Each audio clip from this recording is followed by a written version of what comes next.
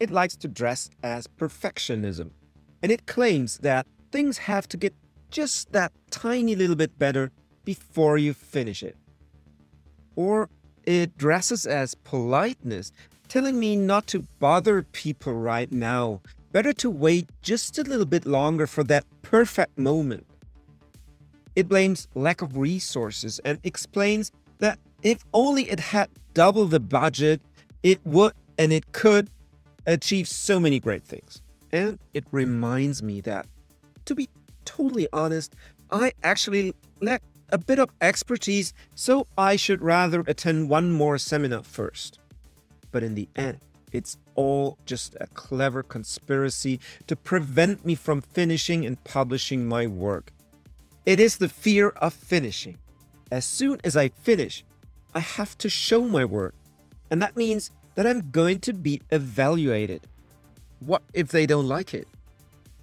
It is this discomfort that the fear of finishing wants to protect me from at all costs. That's why it appeals to my inner self. Why don't you just do that one last round of improvements?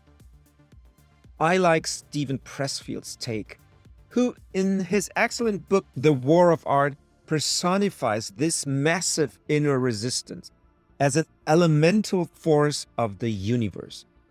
This resistance has only one single goal: to prevent me from finishing and publishing my work. It will not rest until I give up, and it will never give in. The first step in overcoming the fear of finishing is to become aware of it. Then you'll see it everywhere, and you'll find yourself giving it euphemistic names such as patience or endurance or perfection. The thing is this: in the end, only one can win, either the resistance or me. Either I publish or I don't. Either I make the pitch or I don't. Either I pick up the phone and make the call or I don't. Either I go on stage or I don't.